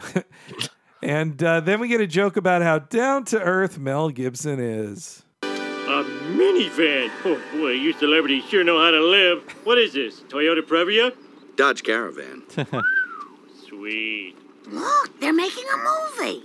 Robert Downey Jr. is shooting it out with the police. I don't see any cameras. Okay, while Mel and I are working, why don't you guys do the town? I hear all the stars eat at a place called Planet Hollywood. Can I stay with you, Dad? Sorry, son, but we're going to be very busy. Mel's movie really stinks. Boy, that RDJ joke also pretty dated, too. Oh, yeah. Did he do his Oprah apology yet? Or? Yeah, but then he got arrested again. I think he was arrested another time when he was on Ally McBeal, and that's like 2 or 3 years after this. But it's it's just funny how the shoe is on the other foot. Like RDJ in this episode is the joke, and Mel Gibson is the hero, and now likely you do that the other way around. Yeah, they have changed positions. You know, Dr. Doolittle notwithstanding, Robert Downey Jr. is like one of the biggest stars in the world now. That movie, God.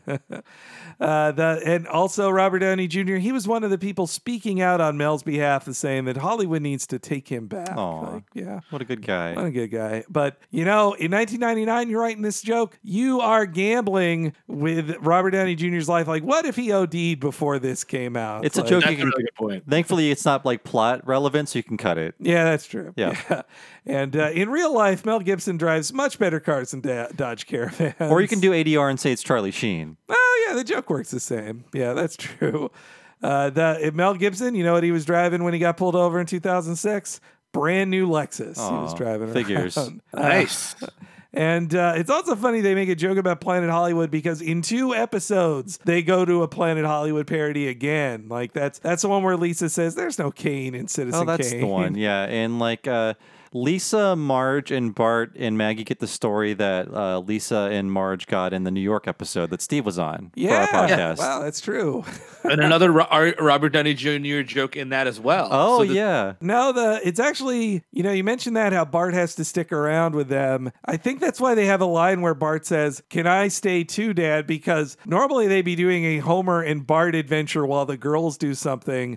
So I wonder if that's why they had Homer go like, actually, this time, Bart, you also aren't involved in the Homer adventure. You go away too. You're in subplot land with the girls. It's not even, they don't even get a subplot. Just like leave them in Springfield. You know what I mean? At that point. But then you couldn't do jokes specifically about walking down Hollywood Boulevard. That's a good point.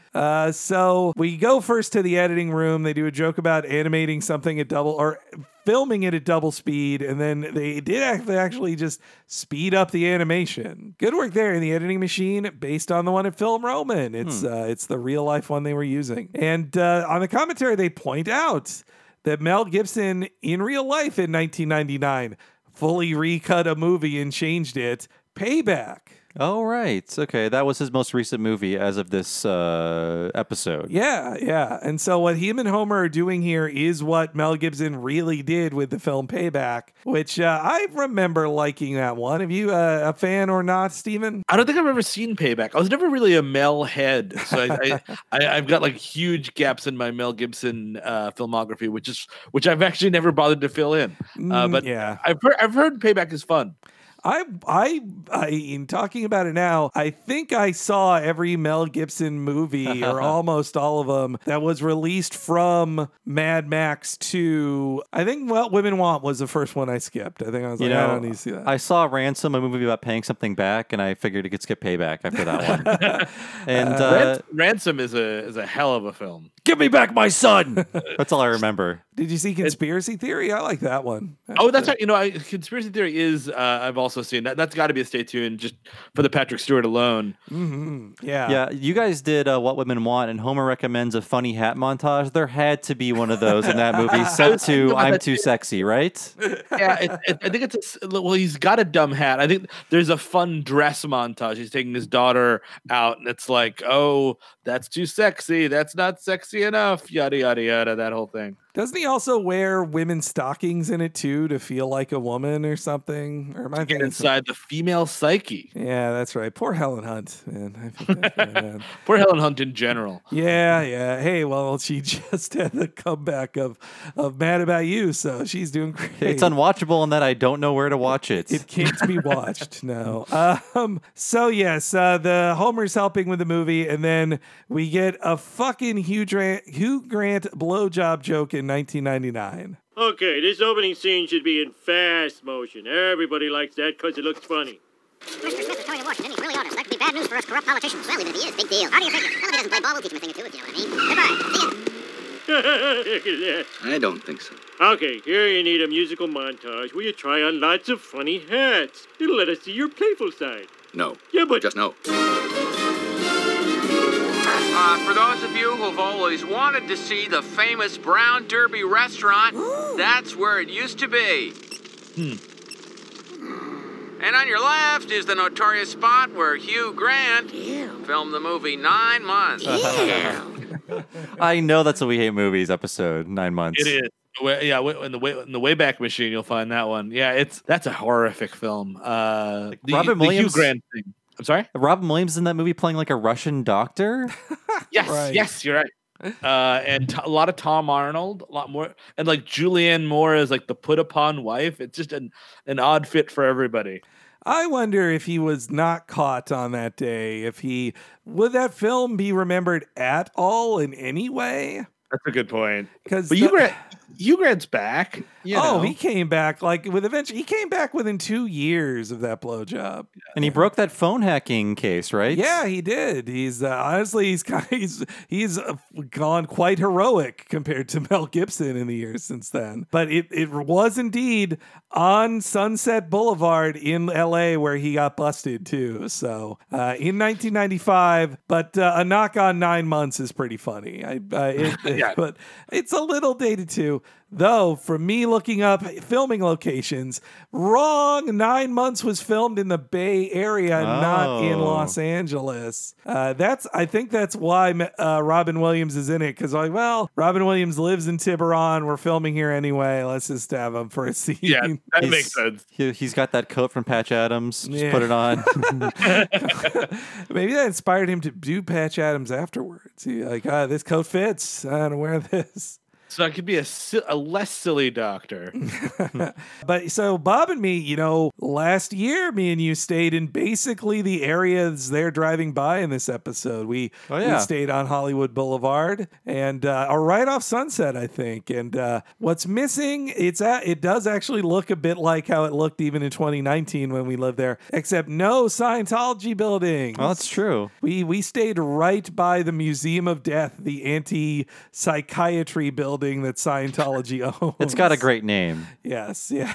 It's free admission. We were a couple times we joked like, what if we went in there? But we knew we'd never come out. We'd never be free. And the Brown Derby was indeed demolished. The original one that was on Hollywood Boulevard. It was destroyed in the 94 Northridge earthquake. Then comes probably the most remembered scene from this episode, or the most memed joke, I would say, as Homer has quite an important suggestion for Mel. You want me to replace the villain with a dog? I mean, nobody will know what's going on. They will if you set up that the dog is evil. All you have to do is show him doing this. And people will suspect the dog. Maybe this wasn't a good idea, Homer. I'm sorry I dragged you out here. Let me pay your bus fare home. Now here's your biggest problem of all. The filibuster scene? That was Jimmy Stewart's favorite. And it was fine for the 1930s. The country was doing great back then. Everyone was into talking. But now, in whatever year this is, the audience wants action. And seats with beverage holders. But mainly action. You really think the end is boring? Oh, Mel, it's the most boring piece of garbage I've ever seen. And it's not easy for me to say that. I guess it is a little flat. Okay, let's reshoot the ending. I'll call the hair and makeup ladies. You see if the Teamsters will work for free. Piece of cake. Now, where's that kid with my latte? I don't like hearing Homer do a "Where's my latte" joke. Yeah, I know the joke of it is that Homer is being out of character here, but I still don't really like it. We were learning about what coffee with milk meant in 1999. Like those Hollywood snobs with their two liquids mixed together. That shifty-eyed dog, that is the most endearing meme of this episode, I think. I see it shared every now and then, especially in my Simpsons meets pro wrestling fandoms out there. And everybody did. We all wanted beverage holders on our cups. Yes, we did. We got them. It feels weird if I go to a theater that doesn't have a beverage If I go to like an old-timey theater, I'll accept it, but I hate having like a giant cold soda on my crotch for 2 hours. I will. I mean, again, it's been weeks since I've been to the movies. I am ready to have a cold soda on my crotch. Oh, yeah, bring it on. Yes. Any kind of sensation down there would be fantastic. Well, now you go to the Alamo Draft House and you don't even... I spit on a cup container on the thing. I have a table right in front of me. A ninja will come out and take it away. and let me know when my movie has 30 minutes left in it. Like that's my biggest complaint with those ninjas that come by is that they do I know when the movie has 20 minutes left because they dropped the check. That's why I'm really I like Alamo quite a bit as a chain. I like what they do and all that stuff. And I certainly love drinking at movies. I'm a fan of going to those movies only for like blockbustery stuff, like stuff that I'm like less invested in, like from a cinematic level. I'm like, cool. You know what I mean? Like you can distract me all you want. Let's get a beer. Let's get some good food. Like horror doesn't work there. Drama doesn't really work there. I feel I've enjoyed many a Marvel film there for sure. Exactly. They're perfect for Marvel movies. I think the last Alamo Drafthouse film I saw was that Harley Quinn movie, and I got to drink one of their alcoholic milkshakes, and tasty. Those are fantastic. But that was before. Yeah, in the before times. In the before time. But I do like Homer saying now in whatever year this is. That's a funny joke, because intentionally not having Homer say the year because this will be rerun forever. Though that still didn't stop them from this episode being dated. And there's a funny joke in see if the Teamsters will work for free. That's kind of funny. Then comes a joke I don't think is very funny, and I didn't even clip it out, but just like, so is the joke that they think Ellen and Anne Heche are annoying because they are talking about being lesbians Too all open. the time? I mean, there are now some good reasons to hate Ellen. Oh, yeah. This is not one of them. They have a lot of fun with that Eddie noise, the barking dog noise, because you hear it at the end of the episode, too. Yeah, that's right. They really like that barking dog howl, yes. Yeah, I think you're right, Henry. I was confused, thrown by that too. Just like I guess it's like, yeah, we get it joke kind of a thing. Yeah, I mean, she kind of made that her brand, which it was important back then. But I could see why people would be like, "Come on, that's enough." We're sick of hearing about. Yeah, well, I mean, also like our other beloved comedians were making fun of it too. Like I know Mr. Show did a whole joke about how everybody knows that David Cross is bald, but he then comes out as a bald man on the show, and that was mocking the obviousness of Ellen's sexuality, which, like, you know, again, when she did it, it was a big deal, and it did open a lot of doors. Now Ellen is an insanely rich, like, jerk, pretty much now. Sure. Like, and best friends with George W. Bush. Let's call her what she is, a super jerk. A super, yes. And Anne Heche, meanwhile, she went back to the men, you know, but also I feel like they're punishing her for being bisexual. I don't know. Yes. Yeah. No, that was, there was, I think it was the movie, I think it's Bullworthy, that Steve Martin, Eddie Murphy movie. No, Bowfinger. Yeah. Bowfinger. Yes. I always get those mixed up. Bowfinger, where Heather Graham plays like an Anne Heche type that falls for a woman and then doesn't fall for a woman, all for the power. Like it's a real specific like 90s joke of like everyone's trying to be a lesbian these days because it's in quotation marks kind of a thing. The commentary that I got at the time was like bisexuality was just like a myth. It was just an excuse you were making. Like, you can't do both. Come on, you're just gay, right? You're either just gay or you're pretending to be gay for attention. For attention, definitely, yeah. That is sadly a still prevailing theory. No, there's a lot of biphobia. I feel bad for my bi brothers and sisters and non-binaries out there who have had to hear shit about being like bisexual is not real, but it's just staggering how much that comes around. Yeah, man, Anne Heche is an early lightning rod of that. No, I mean Anne Heche too. She's actually that Bowfinger joke. It's more mean-spirited than that even, because I do believe Steve Martin wrote that movie and he was a former partner of Anne Heche's. And this was a direct attack on her of just like the Heather Graham character dates him early in the movie and starts moving up and up with who she's dating until it's the most powerful lesbian in Hollywood is who she's dating. So, I think it was Steve Martin getting a little revenge on an ex, I believe. All right, so they refilmed the movie. Clearly, they must have gone insanely over budget to refilm this new ending. And boy, if The Simpsons, they love a joke so much, they reused it. Here Comes Two. Yes. I mean, it just runs in the family, right? Yeah. Yeah. And last heard in season 9's Natural Born Kissers. And it's too early to make this commentary, but to me, it feels like a commentary on The Patriot. Because all I remember about that movie, the criticism about it was like it's so violent. It's just like it's the violent side of the American Revolution that you don't see. That's usually sanitized, and that's the movie he would make next summer. Yeah. I mean, most Mel Gibson films are very violent. But though not. He made Jesus violent. He made it the most violent thing. I saw The Passion in the theaters just because I wanted to know what was up with it, and Jesus fucking Christ, Ebert. That was not a joke intended there, but Ebert made a really good point in his review where which he gave it 4 stars, but he's an ex-Catholic kid, so I get that. He did it out of Catholic guilt. But in his review, he said, this is proof that the MPAA would never give a film NC-17 for violence alone because this is an NC-17 film. Absolutely. Yeah, this violence, though, is much more in the Lethal Weapon style. I mean, in the scene, Mel Gibson even does his Curly impersonation that he did in Lethal Weapon. Did it escalate to him doing the curly run on the ground? I don't believe that happened. I don't recall Lethal Weapon 4. That's the funniest part of this is when he does it on a table with a machine gun. That is pretty good, yeah. I love that. He does impale the dude with the American flag, which is great. And cutting the president's head off, by the way, which is illegal to show, I think. Yes, yeah. That's it was a different time in the Clinton White House, I guess. And also, I love the design on the president that he just I'm the president. And also the Homer writing himself into the movie with a wink to Mel is funny, but it also is fully a commentary on the cronyism that made this episode exist. Yeah, Mel has many Homers in this episode. Yeah. I think when he says play the movie Louie, like Louie's the name of his of someone in his world. His parrot. Yeah, hey. But it's, I gotta say, great animation by the animation team and the Stephen Dean Morse team. Like the explosion of the Capitol building, really well done. I think it's the funniest part of the episode. It doesn't, you know what I mean? Like it's just such a silly.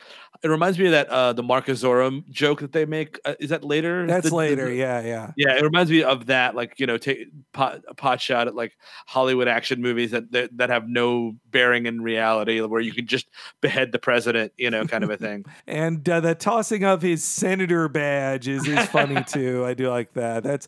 I believe that's a Dirty Harry reference. Okay. And yes, as I think another thing that doesn't work in this is that the studio, I guess they hate it because they say it's not a prestige film, but they would never tell Mel Gibson to his face he made a bad movie. Or try to kill him when he steals the thing. Also that, yes. Yeah.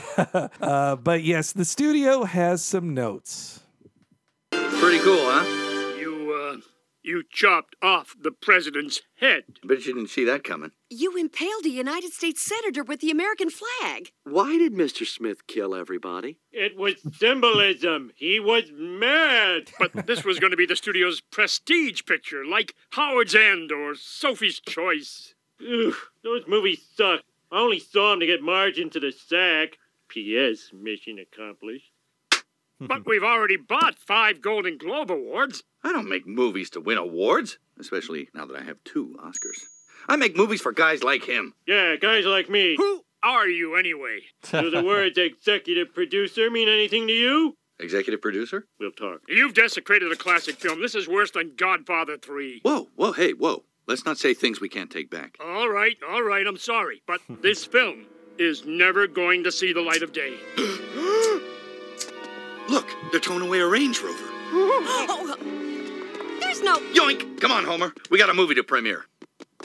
We've got to get that film back or we'll all be fired, you know what I mean? Yeah. Huh? Yeah. Huh? Yeah. Huh? Fired. A little bit of Mel's Australianness is coming out. We got to get to that movie premiere. Yeah, I didn't catch that. It's weird that he's able to muffle it so well in this throughout his entire life. I like that after he got in trouble, Australia's like, no, he was born in New York. He's not our guy anymore. No.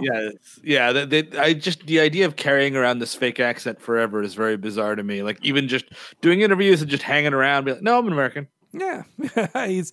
I think a lot of Mel Gibson is a phony facade covering for something far darker. But the plot gets extremely crazy at this point. You have to forget about like the logic in that. Like, there's more than one print of this. There's also security guards on the lot. Also, the executives wouldn't chase down Mel Gibson. Yep, in public. Yeah, none of this would happen. It's you're right. It's just becomes a silly caper that. Again, when the executive producer of the show writes it, you don't question it as much in the writer's room, I think. Yeah, I think it's just in aid of having a big ending kind of a thing. And it's I prefer more jokes, honestly. It turns into the action movie Homer wants Mel to make. Yeah, that's true. They sort of have their own action movie. I guess they get to have the joke of what if Mel Gibson was living an action movie in real life? Like there's that comedy. But I do like the joke about Godfather 3 in that Mel is like, hey, let's not go too far, make fun of Godfather 3, as if everybody's allowed to make fun of Godfather 3. Like it's the one movie you're allowed to say is bad. Safe mockery. Yeah.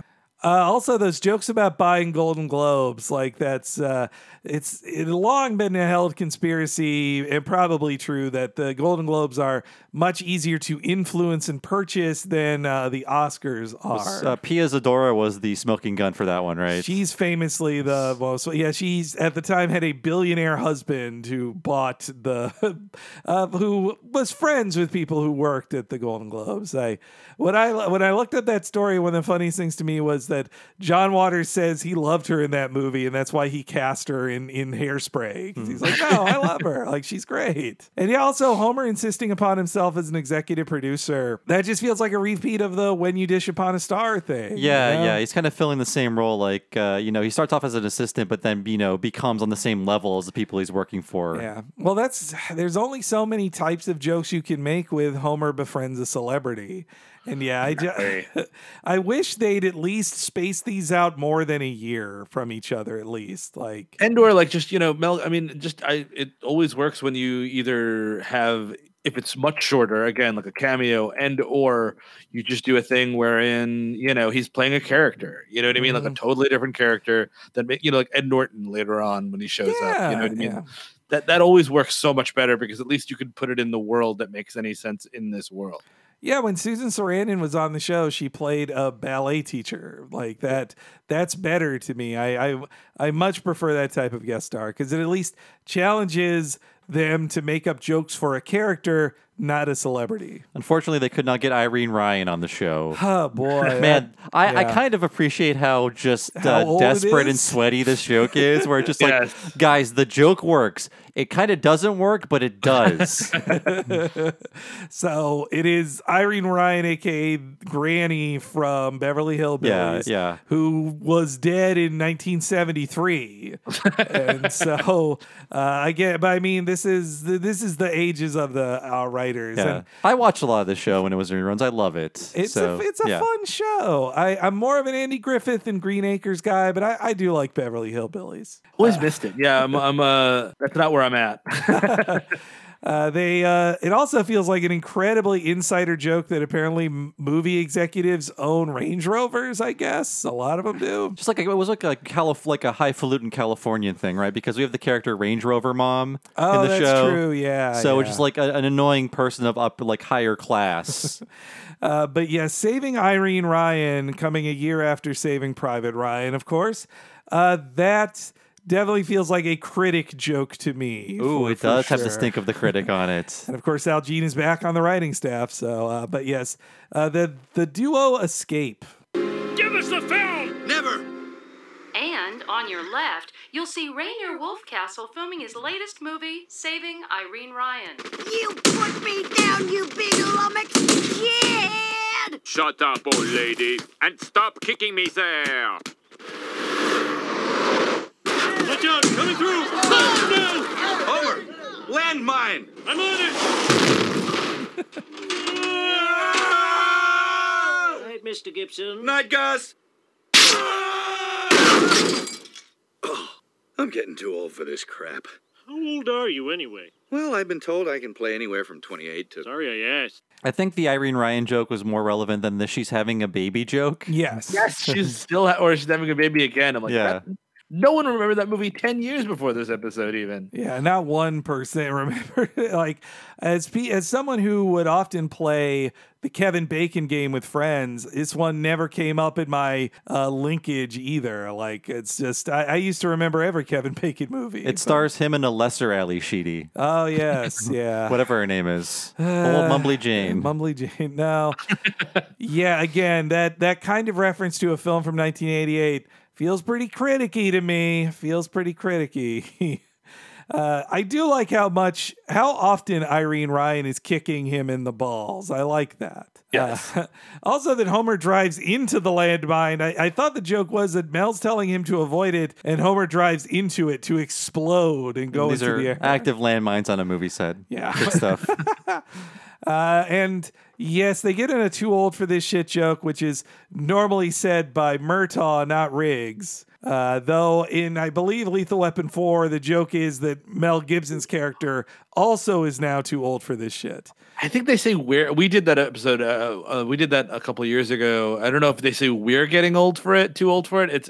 It's a lot, and there shouldn't have been a fourth Lethal Weapon. I'll go that far. Mm-hmm. Yeah, that I think the first 10 minutes of Lethal Weapon 4 where they fight the Iron Man guy, that's that kind of rules. fun. Yeah, that's just a good little cartoon. But everything after that, completely useless. I watched it because I wanted to see Jet Li's first U.S. film. That's why I saw it. Same reason I saw Romeo Must Die, which, you know, is it better than Lethal Weapon 4? Maybe. Probably. I haven't seen that in forever. But yes, the joke too of Homer. I do like the one joke at Mel Gibson's expense is that Homer's just like, sorry, yeah. It's like, Mel Gibson could not play 28 in 1998. No, not going to happen. Yeah. He was craggy 29-year-old, perhaps. He was 43 then, so. Yeah. And these days, well, the last time I saw him, I guess, was a couple years ago, and he just had a gigantic crazy man beard. Yep. It's a director's beard. Yeah.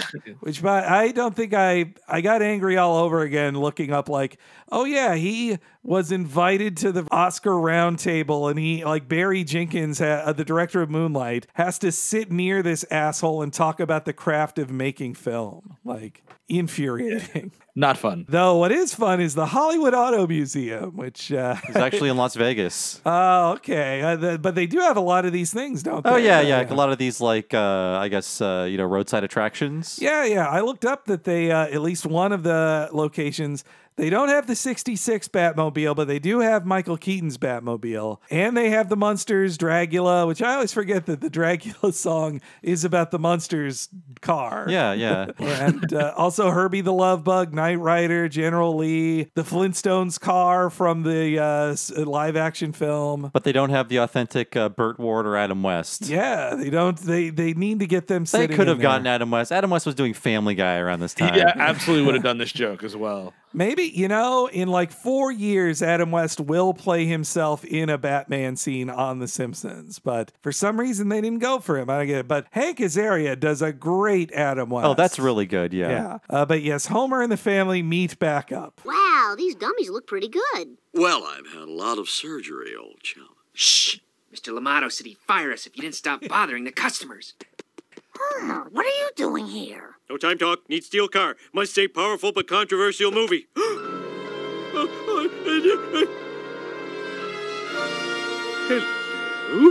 Quick, Mel, get in! Forget it, Homer. Let's just give him the stupid movie. Movies aren't stupid. They fill us with romance and hatred and revenge fantasies. Lethal Weapon showed us that suicide is funny. That really wasn't my intention. Before Lethal Weapon 2, I never thought there could be a bomb in my toilet. But now I check every time. It's true, he does. Movies mean that much to you, Homer? They're my only escape from the drudgery of work and family. No offense. Oh, what the heck. Let's hit the road. Shove over, Junior.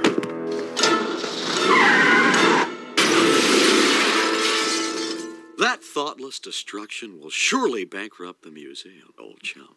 Shut up. Yeah, this just proves that movies are terrible for Homer. Yes, yeah. And I do like him. I mean, it's so cruel, but I like him saying like the how shitty his family is right in front of them. They're just kind of like ashamed. Them. Yeah, it's funny, but also just more Homer being awful. Yeah.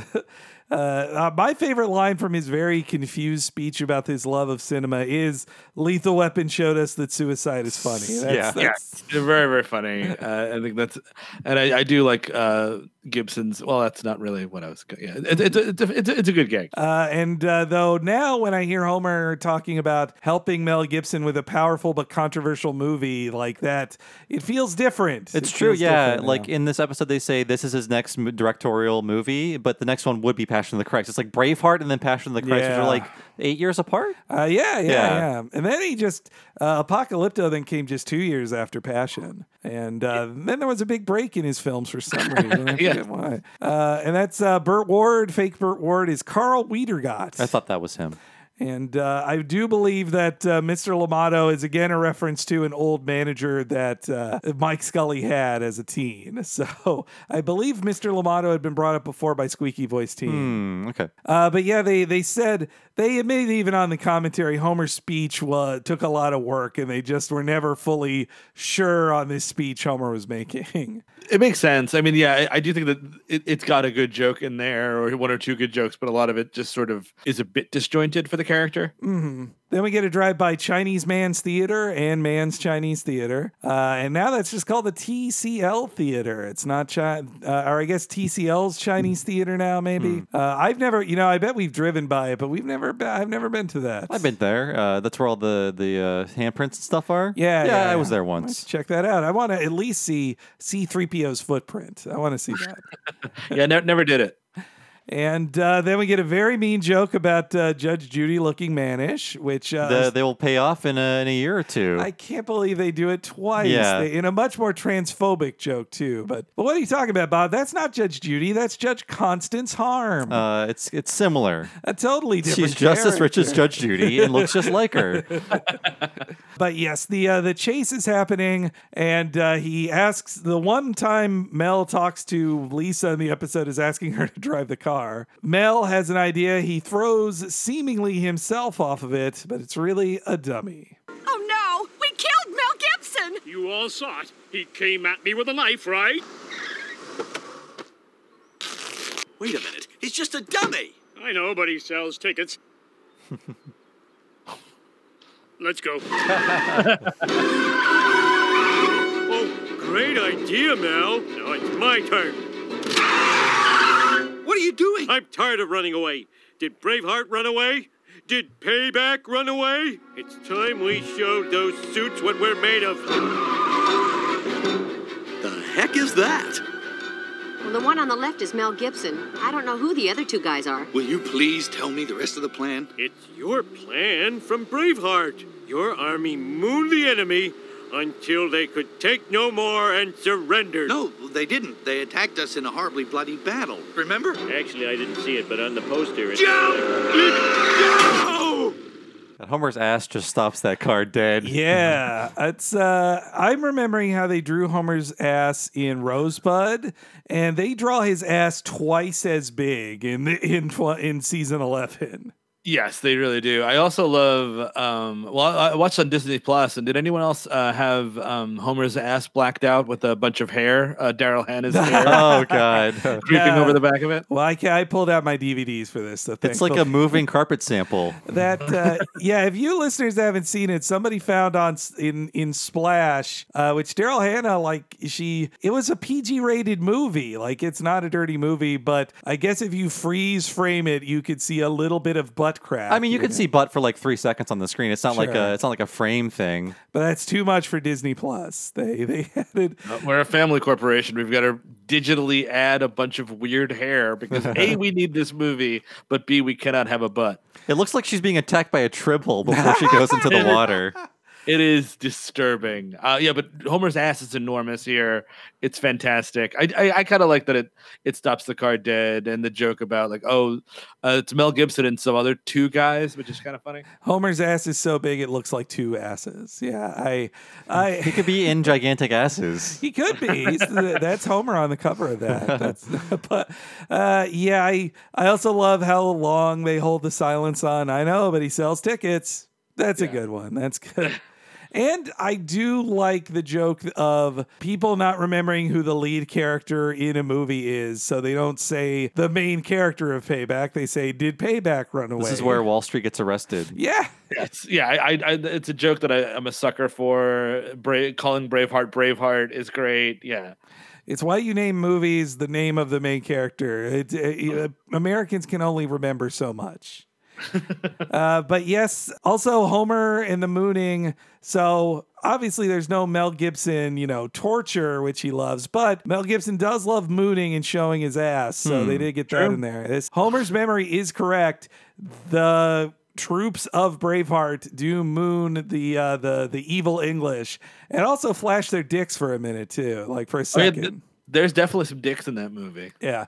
If you would like to see Mel Gibson's flaccid penis, it's there in the film. Braveheart used to be a very remembered movie. Speaking of South Park, there was a whole South Park parody of it with the turkeys. Oh, yeah. That's and right. I just never saw it. I saw it when it was new and it seemed normal. And then I remember revisiting it and people pointed out how homophobic it is. Like, right. Yeah. There's like the son character who's like vilified horrifically. The joke is that the king's son is clearly gay, and the king then throws his son's lover out a window as kind of a laugh line in the movie. Yes. Fun times. But then in a very odd scene, jump cut, Homer's ass is stuck in the car, and then it cuts to the premiere. So there's no explanation of why the movie executives are not after the film anymore. I guess Lisa drove away with it.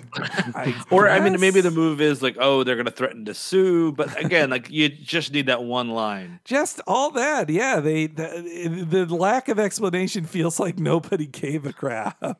Exactly. And I mean, that's the thing is the chase isn't that funny to begin with. So like to even diffuse it with not a joke is like, well, or it's a joke, but it's not like to make it totally meaningless makes it totally meaningless, I guess is the idea. Oh, I also read in the Mel Gibson pranks section of his Wikipedia page. Oh boy. He enjoys mooning so much that to lighten the mood on the set of Hamlet, he even would moon other actors on the set. Oh god. Yeah, it's like, oh cool, I'm trying to do fucking Shakespeare here, pal. Did you just relax? You're not allowed to yell at Mel Gibson because he'll probably hate you. Yeah, exactly. I love hearing about celebrities like him or George Clooney going like, I'm a bit of a prankster on set, or like that entire documentary about how Jim Carrey was pranking everybody on the set of Man in the Moon. Anytime someone's a known practical joker, that means they're probably not that good of a person. It's not a red flag, it's like an orange flag. Maybe they could be the one nice prankster. But yeah, so let's cut to, just as the show does abruptly, to the premiere. Homer, are you okay? I think so. No. All in favor? Say die. Ooh, that digital sound really lets you hear the blood splatter. I don't get it, Mel. How can you be so calm and cool? My stomach's full of vomiting butterflies. Okay, that's it. Let's get ready to meet our public. Well, that was disgusting. Worst ending ever. I think I'm gonna be sick. I'm Jimmy Stewart's granddaughter, and you'll be hearing from my attorney. Ow. Oh, we should have put in the dog with the shifty eyes. So I think Mo would like this movie. It's honestly. so disgusting that it turns Mo off. I guess. And I feel kind of bad because we've just been script doctoring this entire episode, but now I think that they should have saved the violent cut of the movie for the end. Like, that could be the treat at the end. Like, we see the reaction of the executives. Like, we cannot show this. And then at the end of the movie, you see what they watched. Or the end of the episode, rather. Yeah. Because, it just sort of, the ending doesn't have any oomph to it because everyone's just reacting to what we've already seen. Yeah, that's a good pitch, Bob. I like that. Let's call Mike Scully now. We have his phone number. Yeah, I do like the drawing of Homer trying to walk with the car stuck in his butt, by the way. That's a funny It's drawing. a real pants around your ankles kind of walk. But meanwhile, the vomiting butterflies thing, that is very ADR too. Like, I don't know that everybody hates it. I feel like people would love a violent film like that. I don't know. But I guess I'm just as confused as Mel Gibson is here. And the big final speech, which is a joke about how the opposite is true. Everyone in America loves violent things, but this does, knowing out of context, it feels like Mel Gibson complaining about PC culture, I think. I'm sorry I ruined your career, Mel. It's not your fault, Homer. I guess there's just no room in today's crazy, gentle America for violent dinosaurs like us. How did the country lose its way, Mel? When did we stop rooting for the man with the flamethrower or an acid-spraying gun of some kind? I blame the internet and the return of swing music. Well, whatever it is, we gotta get rolling on our next picture. Hey, what about a prequel to something? Everybody loves prequels. I don't. Okay, Mr. Difficult. How about a teen sex romp where you and your buddies are always trying to get some? No, wait. A ghost who wins the lottery. You could be the ghost or the lottery commissioner. Ooh, what about Indiana Jones? Does anyone own the rights to that? Hey, Mel! I fell out!